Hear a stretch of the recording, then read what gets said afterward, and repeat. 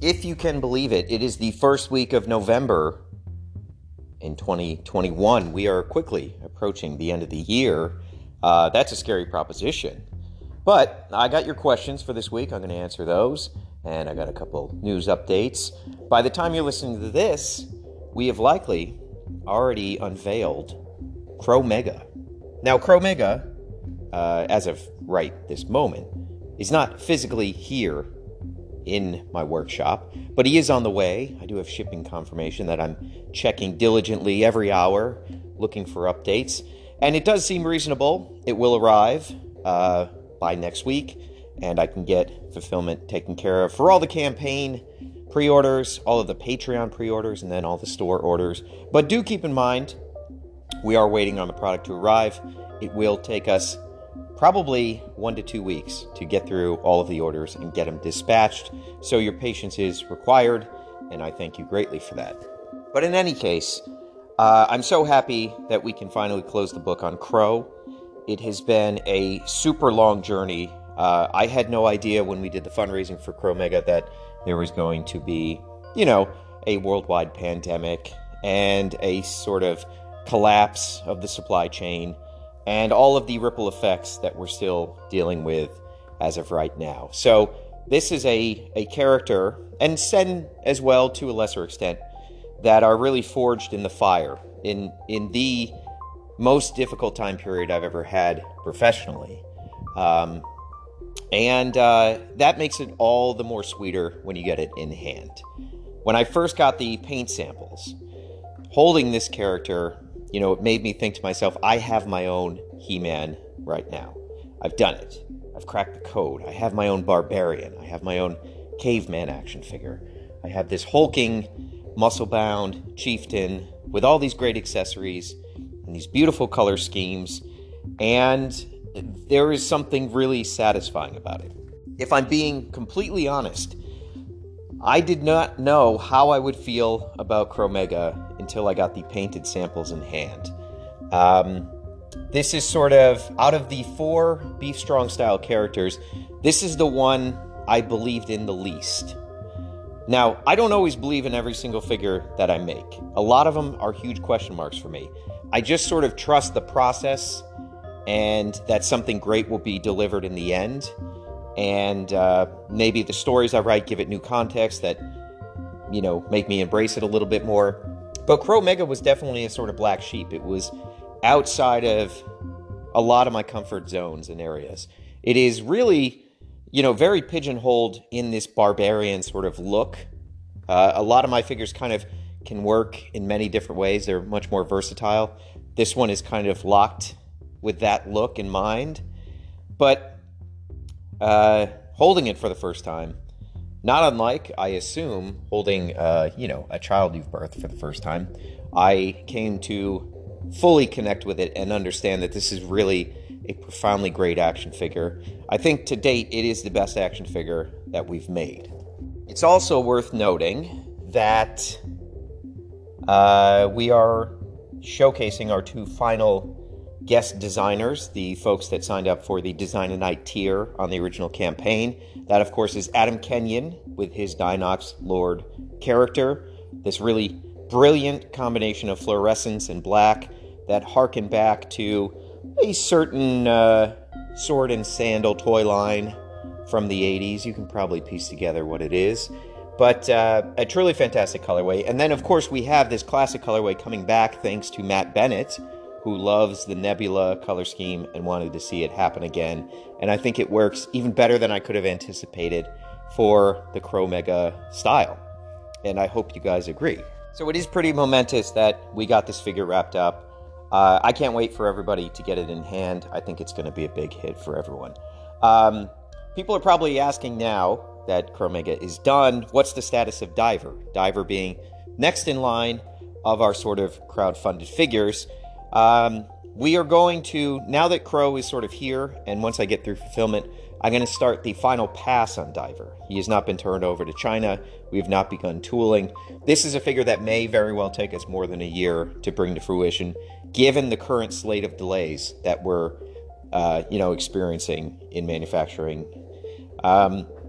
So as soon as I can get this fulfillment done, I'm going to hop back to the diver project. To those wonderfully patient guest designers, I'm hoping by the end of the year I'll have some new stuff to show you guys. They've largely been just holding in limbo. They have turned in their designs. We've locked down what those guest designs are going to be. I think they're all pretty fantastic. But it is very arduous to sort of do new tooling right at this moment because of the bottleneck of delays. I've gone through this before, and I'll just touch on it briefly. My arrangement with the factories and with manufacturing is essentially one of cash up front. I have to pay for all the goods before they ship, and then the goods get to me, and then I sell them, and I make back my money, hopefully.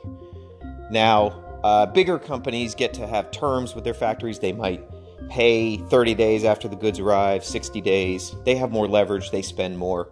For an independent operation, I get no such luxury. So outlaying tens of thousands of dollars is obviously very risky, very expensive. And when goods aren't shipping, that means I'm not earning back that money that I've invested in this toy line. So I have to be very, very careful about the timing of new tooling, introducing new figures, and things like that. So I thank you in advance for your patience. One of the things that really has made me able to survive this year more acutely than any other year is the fact that I have a wonderful roster of patrons, in excess of 200 at this point, which is pretty phenomenal. And it's through those patrons that my basic needs are met, and I can keep the lights on in the workshop, I can keep the heater running, and generally am not starving in order to make this toy line. And so I greatly appreciate all the patrons. If you want to become one, go to patreon.com/Jesse DeStasio, and you will have a wealth of riches bestowed upon you for being one of these elite special members. It's also worth noting that I am in a very thankful position because more and more people are tuning into our Twitch streams and donating bits, which is huge for us. That has become a very big growing segment of our business. So thank you guys for that. And also people are reading my ebooks and buying my comic books, which, I really sort of, my first urge as a young child was to be a comic book creator. And my life journey did not take me down that path, but I'm kind of circling back around to it. And having struggled for so many decades to even find one reader of my work that was not my family, to now be able to release an ebook and have, even 50 people pick it up. That is pretty phenomenal.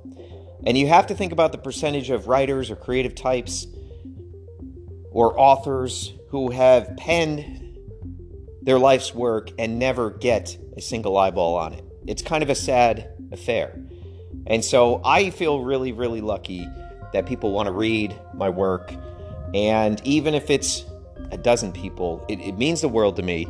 And that's another way that if you like this project, if you believe in it, you can kind of support and help out. Buy the ebooks, buy the printed magazines. All this stuff is deeply fulfilling to me. So I'm very, very thankful for the people that support these things. And I hope, if nothing else, I think a large portion of our audience are creative types. And I think that part of the purpose of doing this Nights of the Slash Toy Pizza project is to inspire other people. And now we're coming up on 6 or 7 years doing Nights of the Slice, and I have gotten to see different patrons and different fans. I've seen their careers and their pursuits and their hobbies evolve. I've seen people get really good at photography. I've seen people draw better and better photos illustrations every week. Even some of those people have been contributors to this big project in many different ways. So, I think just generally, it's kind of a high watermark to have Chromega here. It's making me a bit introspective, and I think it's pretty phenomenal what we built together. So I want to thank you guys for that. I hope we can keep this community as positive and as controlled and sort of, a soft place to land on the internet for as long as possible, because it really means a lot to me, and I think it hopefully means a lot to you guys. Now, shifting gears, this weekend I got to go to a screening of an old movie from the 70s, The Parallax View, with Warren Beatty. Pretty fun movie, definitely worth watching. Would be like a great movie, other than there are these kind of these like mandatory tropes of 70s cinema. You know, you got to have a car doing a jump, you got to have a bar fight, like all this stuff that just seems so out of place. But overall, great movie, pretty enjoyable. And it was put on by Q&As, who are a podcast on Patreon. Really fantastic group of amateur investigators and journalists. They kind of came on the scene covering the Epstein trial, and more importantly, covering lots of details in court filings that were not being covered by the majority of the media for whatever reason. You can insert your own conspiracy theory there. But they hosted a screening of this film, and I thought it was really fantastic. And the sort of co-host of it was one Will Menaker from Chapo Trap House. I know there's quite a few Chapo Grey Wolves in the audience, and this is a little bit insider baseball, but I thought I would share. I got to meet Will and his lovely girlfriend Catherine. Bought them a drink, and didn't want to bother them too much, but expressed being a fan of their work. And I also got to meet Bryce from Q&As, and in all cases, everybody was super gracious and very friendly. And it can be weird to kind of have a parasocial relationship with a performer or an artisan and then meet them. And, Lord knows I have fallen short of that many times. A lot of people have met me at conventions, which is not meeting me in my best element. Working at convention is pretty draining. It puts you in a bad mood. I hope I have always, at least I've aspired to sort of be friendly and engaging to people who come up and want to get a picture or want to say hi or things like that. But everybody that I met was super nice, and just a great feeling all around. Whether or not Will will take my suggestion of doing a Chapo toy line series to heart, I cannot say, but the seed has been planted. All this is to say, if you need a film recommendation, check out Parallax View. I think you might like it. Now let's move on to questions.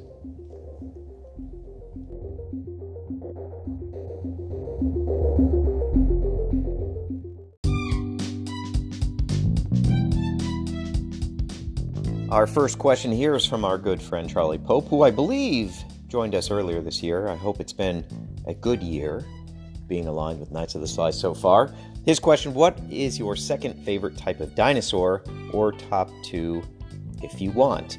I'm guessing he's listened to this question previously and knows that my favorite quote-unquote dinosaur is Dimetrodon, which is not a dinosaur. It is actually a mammal-like reptile, synapsids. They are obviously long extinct, but does not officially classify as a dinosaur. But I just think they're incredible, and the sort of fossil history and our understanding of them is changing quite a bit. We don't really know how their sails that came out of their back looked. There's some thoughts that it is sort of covered in skin or a membrane. There's some thoughts that it is exposed bone. Some thoughts that it is sort of like decaying flesh exposing bone, which is pretty grotesque, but a really sort of fascinating take on this creature. So he's been in my top spot for quite some time. I would say number 2 is probably Ankylosaurus, if I'm pronouncing that right. But, essentially an armored tank on 4 legs. And also a very, very crucial early game dino to get in Ark, which is a game I bemoaningly have played many, many hours of. And, you want to find one of those as quickly as you can.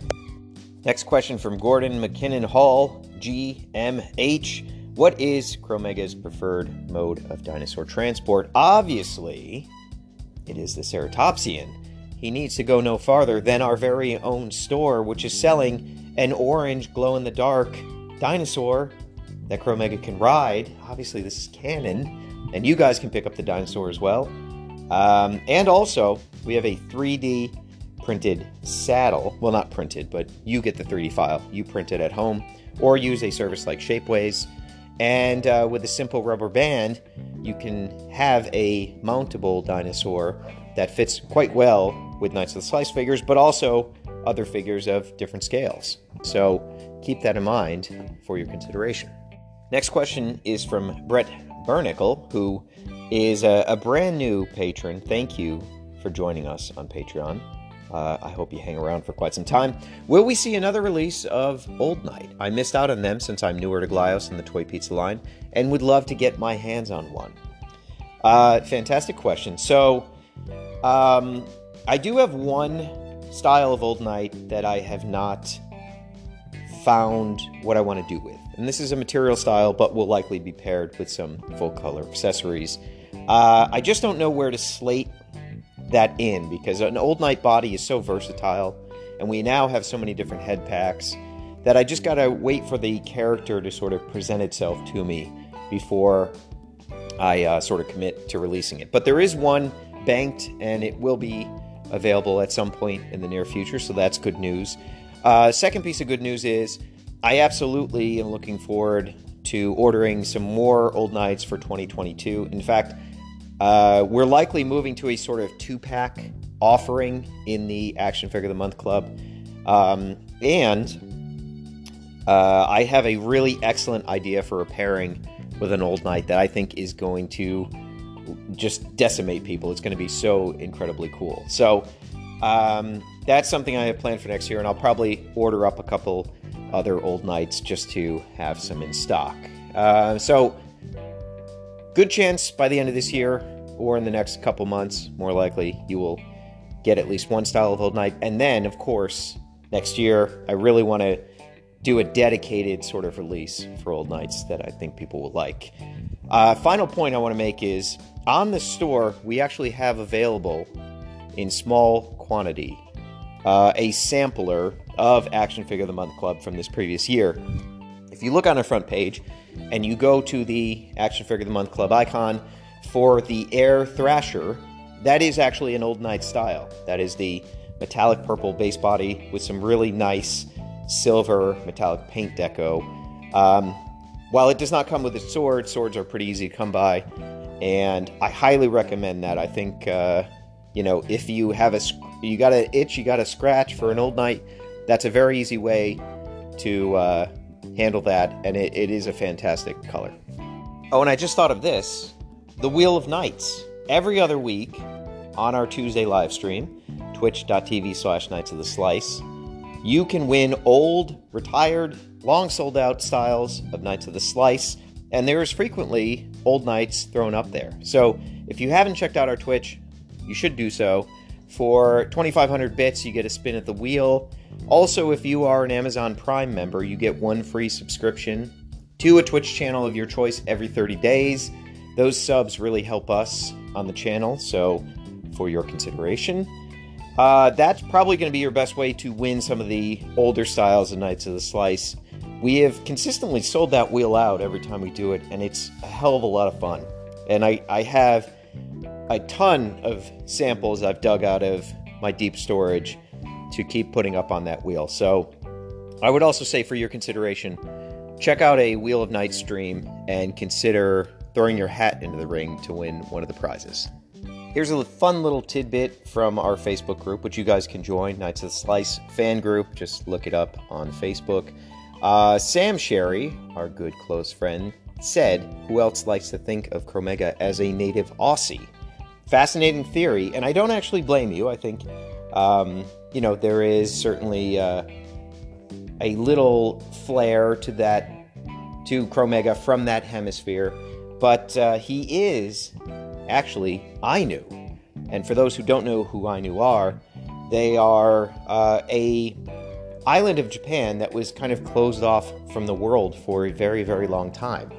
And they are sort of distinctly known as bearded Japanese men, which is a relatively rare genetic trait for that country. And you can see the influence of the Ainu and their culture and their sort of garb. Like the main character of Princess Mononoke, I think, is kind of an allusion to the Ainu culture. But really, really fascinating sort of true life branching off of humanity that is worth a deep dive. It's profoundly great stuff. So check that out if you want to know a little bit more about the kind of real-world inspiration, amongst other things, that went into Chromega. And for those who are curious, it is spelled AINU.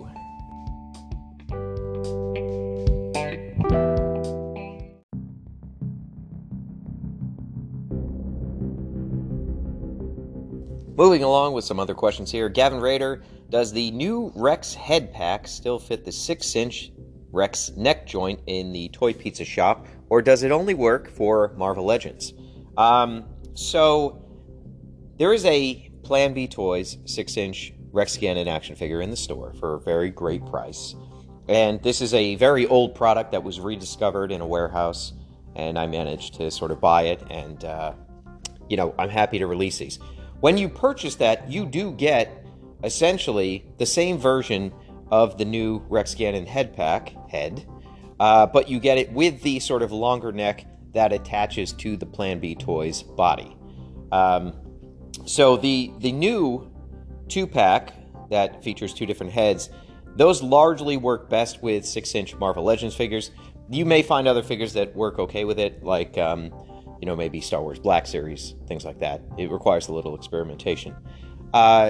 So the new 2-pack solo heads, those are going to work with Marvel Legends. But if you buy the Plan B Toys Rex Gannon figure, you're already getting essentially the same version of that head, just at a earlier point in its production prior to it being revised, which gave us these new sort of 2-packs. And for everyone who came out and bought a set of the new 6-inch head conversion kit, thank you guys. I hope you really like them. As I've stated before, I think that the best kind of body that I've found that they fit on is the new U.S. Agent, based on the sort of Netflix series for Marvel. I think that kind of, just for some reason, it just fits right, it looks really good, and the skin tones are almost a perfect match. So that would be my piece of advice. Next question from Matt Connolly. Is there a link between the Cherubium and Chromega? If there is a link, it has not been disclosed to me as of yet. So I believe we have to leave that as a great big question mark. Next up from Sean Gordon. With Chromega finally releasing and Diver being so far over the horizon, are you excited to work on / release things that haven't been shown and aren't long awaited? I think I will be in the future, but really, while Chromega is, rounding his final lap, and I'm very thankful for that, the work on Diver has to really begin at this point, once Chromega is put to bed. So I am not yet in a position where I have a kind of clean deck, and I can just sit down and think strategically about what is the next figure to happen. I think in all likelihood, I'm probably not going to do a lot of fundraising like I did for Diver. While we had a very good showing for Diver, I sort of need fundraising activities to really be explosive, right? I want each and every one of the fundraisers that I do to sort of kick things up a notch and attract a larger audience and bring in more people. If you look at the hard numbers for Diver, while we met our goals and exceeded them, there was not a huge influx of people. And this runs contrary to what a lot of people, I think, held to be a truth of Diver is going to be your most commercially accessible figure. If you would just release Diver, you're going to see all these people gravitate towards it. This would work perfect. This is going to attract, G.I. Joe fans. It's going to attract Micronaut fans. I know a dozen people who don't collect Knights of the Slice that would back this campaign. I heard every sort of iteration of that in people's anticipation for Diver to sort of make his debut. Now that the campaign is done and over with, I can tell you we did about as good of business as we did on Crow and Sen 5, which are two figures that, frankly don't have a lot of breakout commercial appeal. They are very niche characters that mean a lot to me and probably mean a lot to you guys, but may not have context for the larger toy buying audience out there. So my thinking is, because campaigns and fundraising take so much time and energy and focus, and it really is a very concentrated 20 to 30 days where you're getting up and hitting the refresh button every single second, if I do it again, it has to be huge. It's got to be a very big event. And what that probably means for next year is really being selective about whether or not I go back to the well of crowdfunding. Now, compare that experience with something like the Verkill, which was sort of funded in secret with my own money and released at my leisure, more or less. I think that's a much better experience. Certainly is for me, because it's a lot less work. We sold a ton of Verkill when he finally debuted. And, I think you could argue I probably, at the end of the day, will make more money on a figure like Count Verkill that brought in newer customers, whereas a crowdfunding campaign that is a lot of heavy lifting, might do slightly less business than that. So it's kind of an interesting sort of data set that I have to take into account. The other thing is, as we sort of go into 2022, we're coming off a year where I tooled the most amount of projects I have in my career, right? If we stop and think about it, God, it all kind of blurs together, but let's see here. Star Marshal, I think that debuted this year, right? The Cherubium, of course, the Poncho Pack, Verkill. Am I forgetting somebody in here? Sen 5, and now Crow Mega. I mean, we're talking about 5 or 6 new pieces of tooling that didn't exist prior to this year. And that was absolutely pushing everything to the limit, including my cash flow. And it was done so under the most adverse conditions for a toy company in the history of my life. So we really sort of put our foot down all the way on the gas. We almost broke the damn thing off. But we are still here. We have a bunch of great new sculpts. We're still standing. We have a very strong sort of base to grow off of. 2022, to me, looks like this. I'm not doing 5 concurrent projects, that's for sure. The supply chain hiccups are probably going to get a little bit worse before they get better. And there's definitely going to be delays all throughout next year as well. It's going to be an environment where I need to be very sort of slow and methodical about what sort of things I tool and how many projects I take on. We're not going at the same pace as we did in 2021. It's going to be much more smart in terms of releases and things like that. Now, that doesn't mean my frequency or the entertainment value is going to be any less. The Twitch streams are going to continue. Our Toy Pizza videos on Friday are going to continue, most likely. Our store releases twice a month are going to continue. There's still going to be plenty to go through, plenty of surprises, Action Figure of the Month Club in whatever form that may take. So, it's really just about sort of minimizing my risk so that at the end of next year, I'm not in a precarious situation. Also, given that we have multiple sources of income or multiple platforms we're active on, is probably a better way to think about it. It's interesting which areas are growth areas, right? Now, the core of our business is selling a 4-inch action figure for $30 or less. And, that continues to be where we make the majority of our money. However, areas like Twitch and the live stream and Patreon continue to be pretty significant portions of the business. And, this is just such a unprecedented kind of company that we're sort of, we're managing together, with me as the maker and you guys as the consumer. There isn't really a blueprint for how to follow this. Companies like Super 7, they do a lot of pre-orders. They have some pretty good content that they put out there, but there isn't a dedicated night that you can tune in every week and see Brian, Flynn, and Josh live, acting like complete fools, and probably for the better. This entity is really like an entertainment entity more than it is solely just a toy company. There's so much more that goes into it, especially when you consider all the written material and the ebooks and the comics and, the visual story. It's just such a interesting new being. And I think we're writing the rules for a lot of this as we go. And maybe in 10 years' time, every company is going to have a comprehensive Twitch strategy. And, they're going to have to do live drops. They're going to have to be more personality-based instead of just, a company brand demanding attention. It's going to have to be the actual artisans and makers that contribute. They're going to have to be front and center with the presentation of the company and the store drops and things like that. I don't know, but I would say that,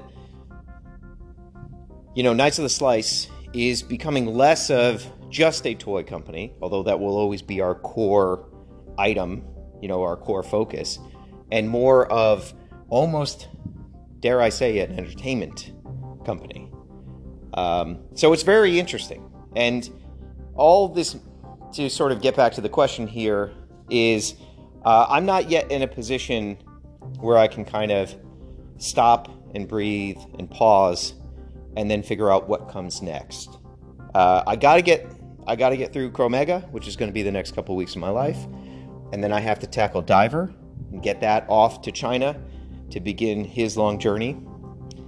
And maybe sometime around Chinese New Year, maybe around February, I think I will have enough locked in place that I can kind of stop and say to myself, okay, what do I want to do? Not what am I obligated to do because I have pre-orders. What do I want to do? What is the next figure that's really speaking to me? How can we do things differently? How can we improve upon, the groundwork we've already laid? So it's a very exciting time. I'm also very exhausted. But once Chromega is out the door, no coincidence that it sort of coincides with the changing of the clocks and it getting darker and sort of entering into that rest period that I really enjoy in November and December.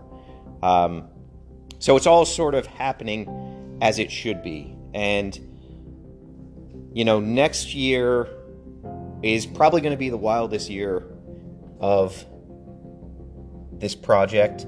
But I've learned so much, and we've all kind of made it through this year together. And, I'm looking forward to applying everything I learned in 2021 to what I think will be a record-breaking 2022.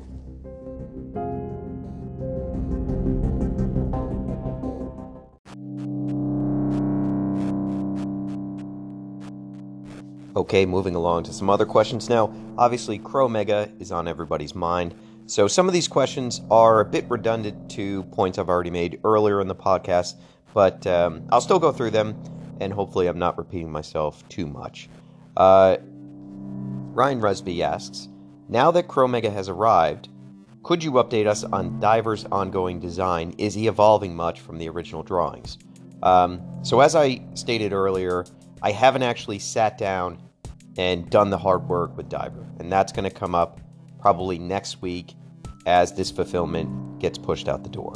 So I am looking forward to that.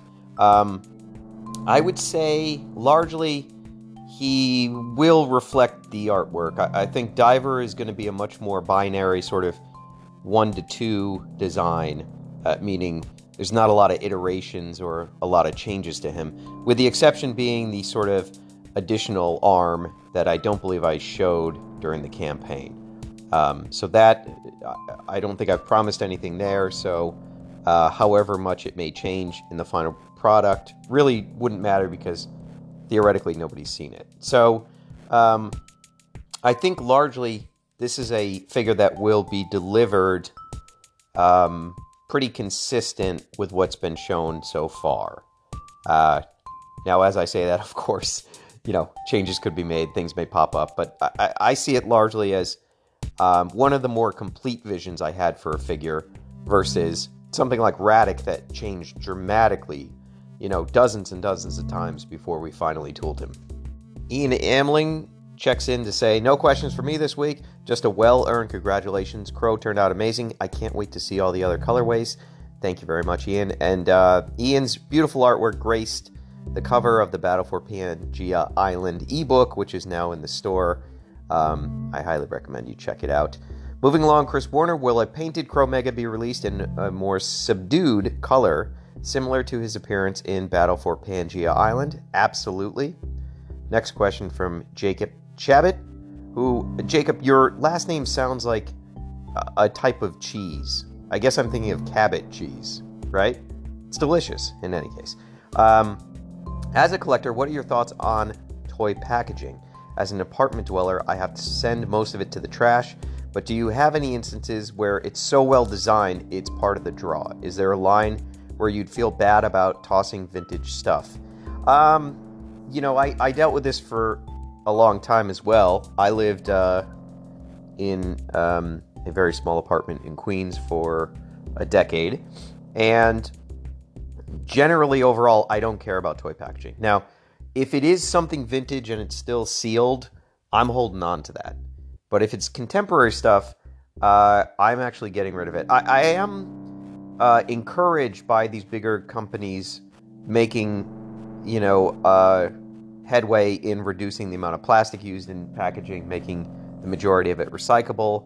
Hasbro's doing a very good job of this. If you've been paying attention to the changes in their packaging, it does take away some of the aesthetic appeal, but I think ultimately if it's reducing plastic waste, then that's potentially a net positive. Typically I'm tossing this stuff. In the case of vintage stuff, a lot of those bubbles get kind of smashed. So I do hang on to backer cards, and I do have quite a collection of backer cards. That's more sort of for historical reference for myself when designing things or doing a deep dive into certain lines and things like that. I would say the packages I do hold on to, though, outside of vintage stuff is if it's really high-end stuff like a Hot Toys. Sometimes those packages are kind of the best way to store those figures, and so I'm not eager to part with them. But generally, packaging is not a draw for me. If you're buying a lot of stuff online, there's no reason you sort of need packaging. I mean, I understand people aesthetically like it, but, I've always tried to keep packaging to an absolute minimum with Knights of the Slice. I don't really do a lot of card backs unless they're sort of hand-done, and I make it a special item rather than a sort of perfunctory thing that has to be included with every figure. So, if we can use less packaging for toys, I think it's all the better. Next up, Quentin Russo. Nebula Crow had me thinking, Lava-born Crow Mega? ? I recall seeing a volcano in some of your Pangea Island art over the years. I could be wrong, but I hope I'm not. Pizza out. So, I think that we actually showed a Lava Clan concept of Crow Mega during the campaign back in September of 2020. I definitely did a Lava Clan concept and kind of played around with the idea. Part of my uncertainty about Crow Mega was there were not color schemes that popped right away for me. I really struggled for a long time to kind of design the sort of main colorways for Crow Mega, which you guys haven't seen yet, but they are on their way, and they will sort of get rolled out, as the year progresses. Really struggled for a very long time with how to define this character through a color story, besides the sort of guest designers who did a really great job in his sort of first initial offerings. The Lava Clan, I never quite figured out a very strong sort of selection of Pantones and things like that. But I think you are actually onto something here. Like, if we did a Lava Clan, if we revisited that idea, it would be kind of cool to have it be transparent with glitter in red and, have his sort of armor and stuff be ancillary colors that kind of complemented that. So, I think you have an interesting idea here. I don't know, if I'm being 100% frank, I've ordered a lot of Chromega in a lot of different styles. I don't know when I'm going to order more, right? This first wave, which will take probably about a year to roll out to everybody in the store, it's going to take a long time to process all that stuff. And with all the ongoing delays, and especially with the anticipation of delays next year, I don't know when I'm going to sit down and sort of think about, okay, what is Wave 2 for Chromega? That's kind of an intimidating idea. But, I think this is a solid one. Next question from Thomas Bucci. Knights of the Slice seems to have a lot of references / inspiration from the Bible. Why is that? And will there be references to other religions or mythologies in future Knight of the Slice stories?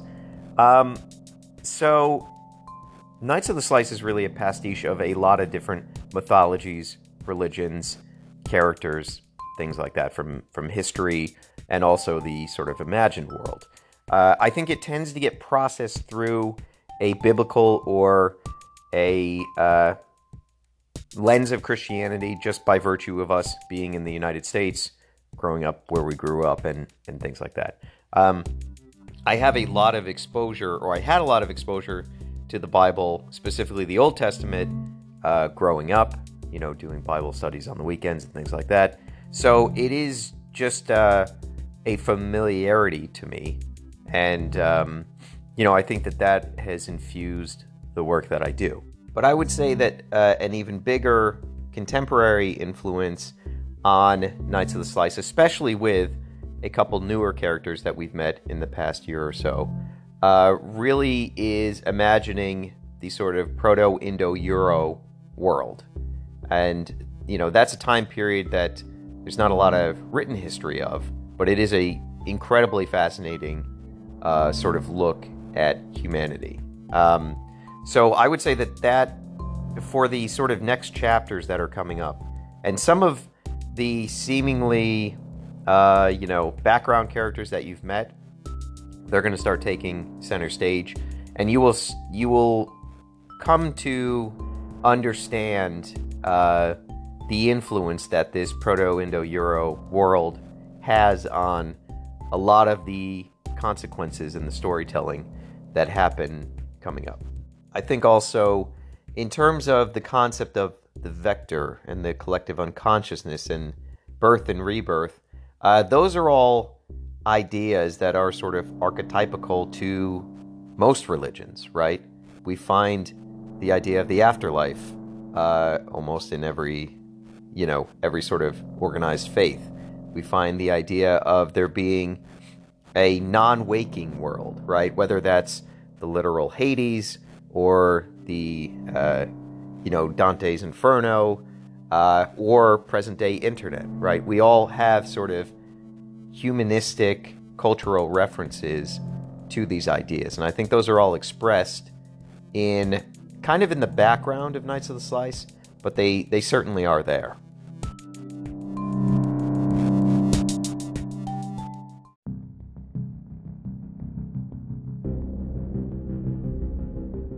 Okay, now we're entering the Tomimoto zone for an excellent question. Favorite Kenner Shadow figure? Lance knows I love the Shadow. I love the Kenner line that came out in the mid-90s. That's a really tough one because, honestly, that is a fantastic line. Especially considering they had to sort of make variants of the Shadow, which is a character with one costume, and make them interesting, and I think they really did. So it's kind of tough for me to pick.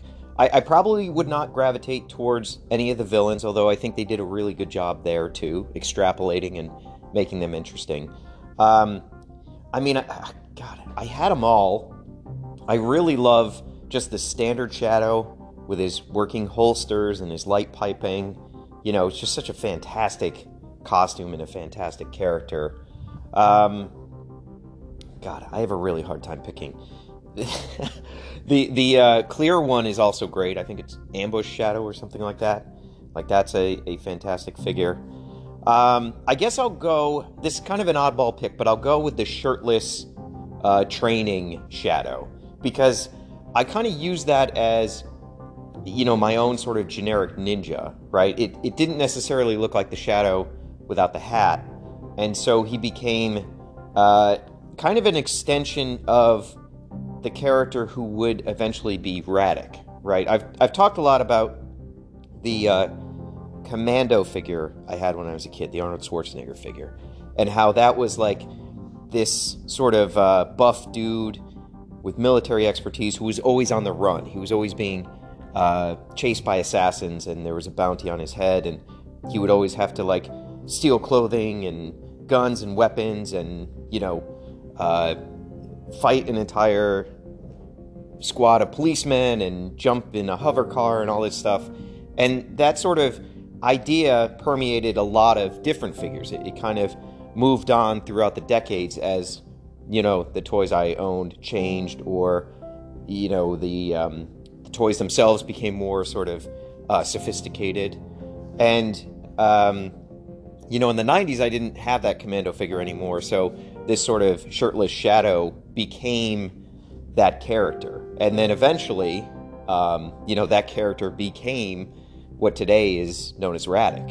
And, you know, the sort of man on the run, plagued by assassins, that story actually came to fruition. Like, you know, that definitely, we brought that to real life. So I think I'm going to go with that one, even though it's probably the least Shadow-esque figure in that line. Next question from Jeremy Price. Who wins this fight? Hob versus Crow-Mega. Details, please.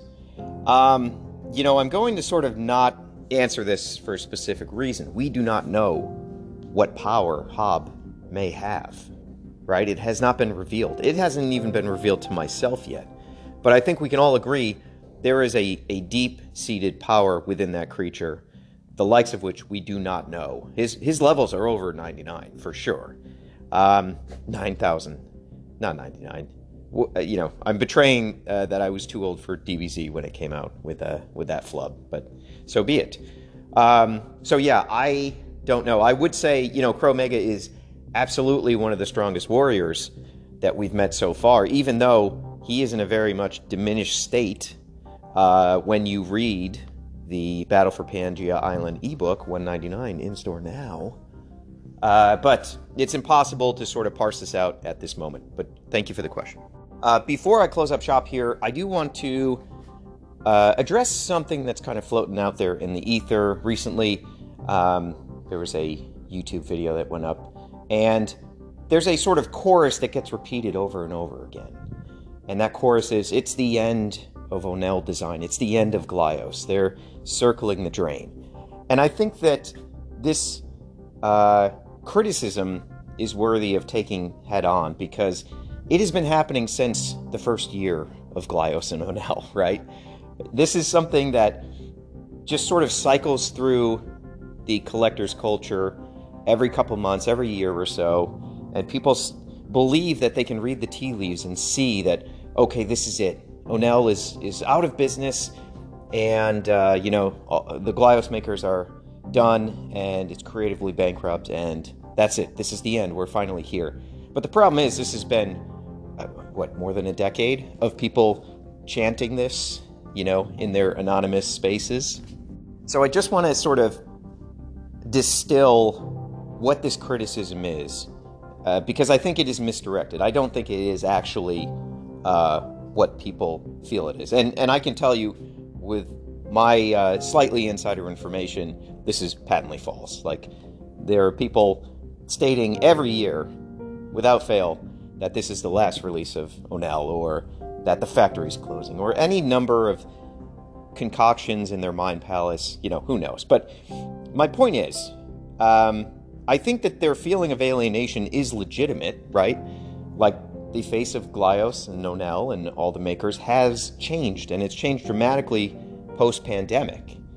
And the early days of Glyos and the early customers of Glyos may not recognize very much in today's marketplace based on when they entered the hobby.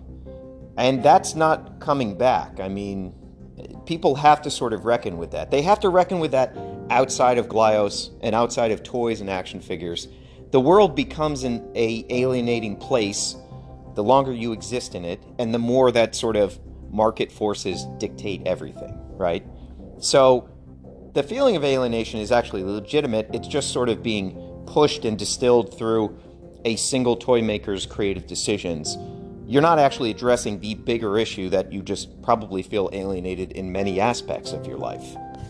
This is why I want to sort of caution people against, this may seem pretty apparent, but you really have to caution yourself against taking as gospel the things that are said in Glyos groups or even toy groups in general, or just, general information.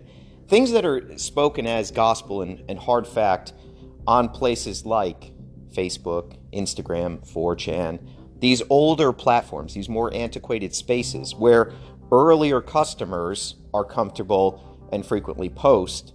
This is not where the conversation is, right?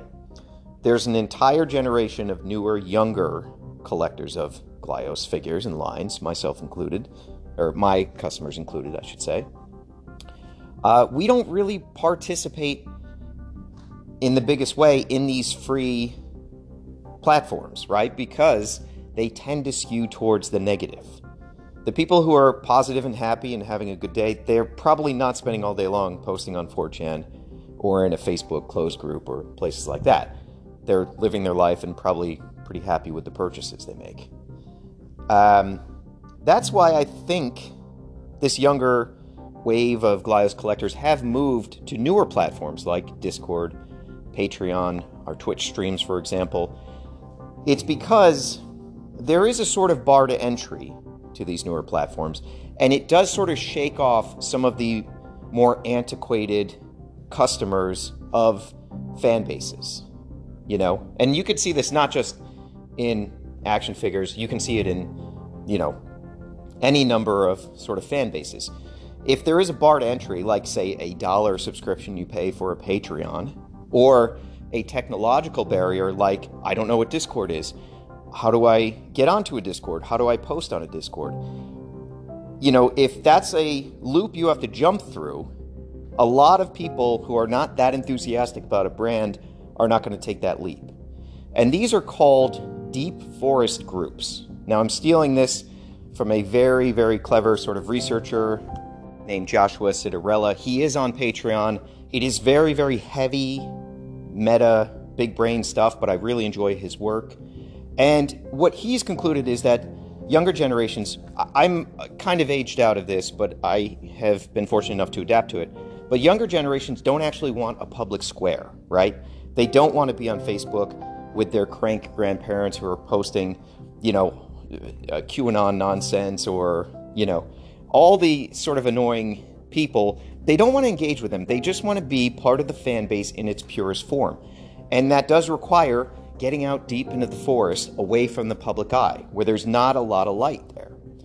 And that's why I think our Discord is such a fantastic place. And that's why I think the Twitch streams are so much fun, because there is a barrier, whether it's a dollar amount or a technological barrier.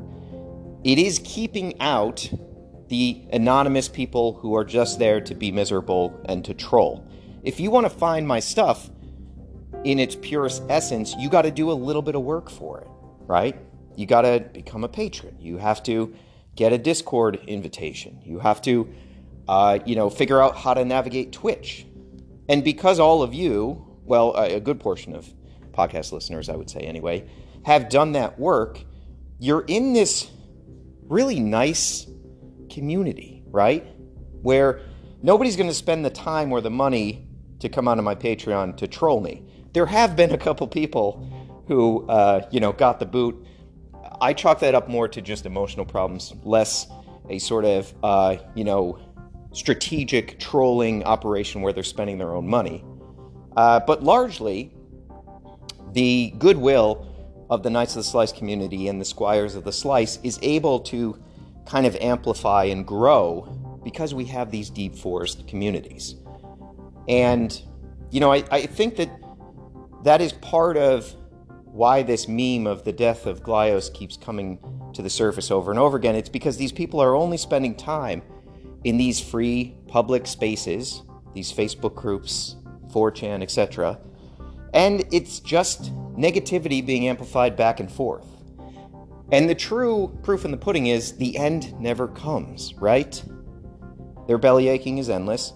And more importantly, the end of Onell never happens. Matt continues to churn out toys. He does it on his own schedule and on his own timetable, but he's still there kicking ass. So I do want to just sort of throw that out there because I do think interpreting the chatter from free platforms is almost always going to be a negative process, and it's going to leave you with a perception that is not reality. And I encourage people, if you love a creator, if you love an artist, if you love a brand, if you love a toy line, go find the deep forest version of that community, whether it's on Patreon, Discord, etc. Go and sort of spend your time and your creativity in that kind of space, because people do appreciate an area if there has been a sort of a little bit of friction to get there, whether it's a subscription or whatever. Like, they tend to not treat it like a rental car.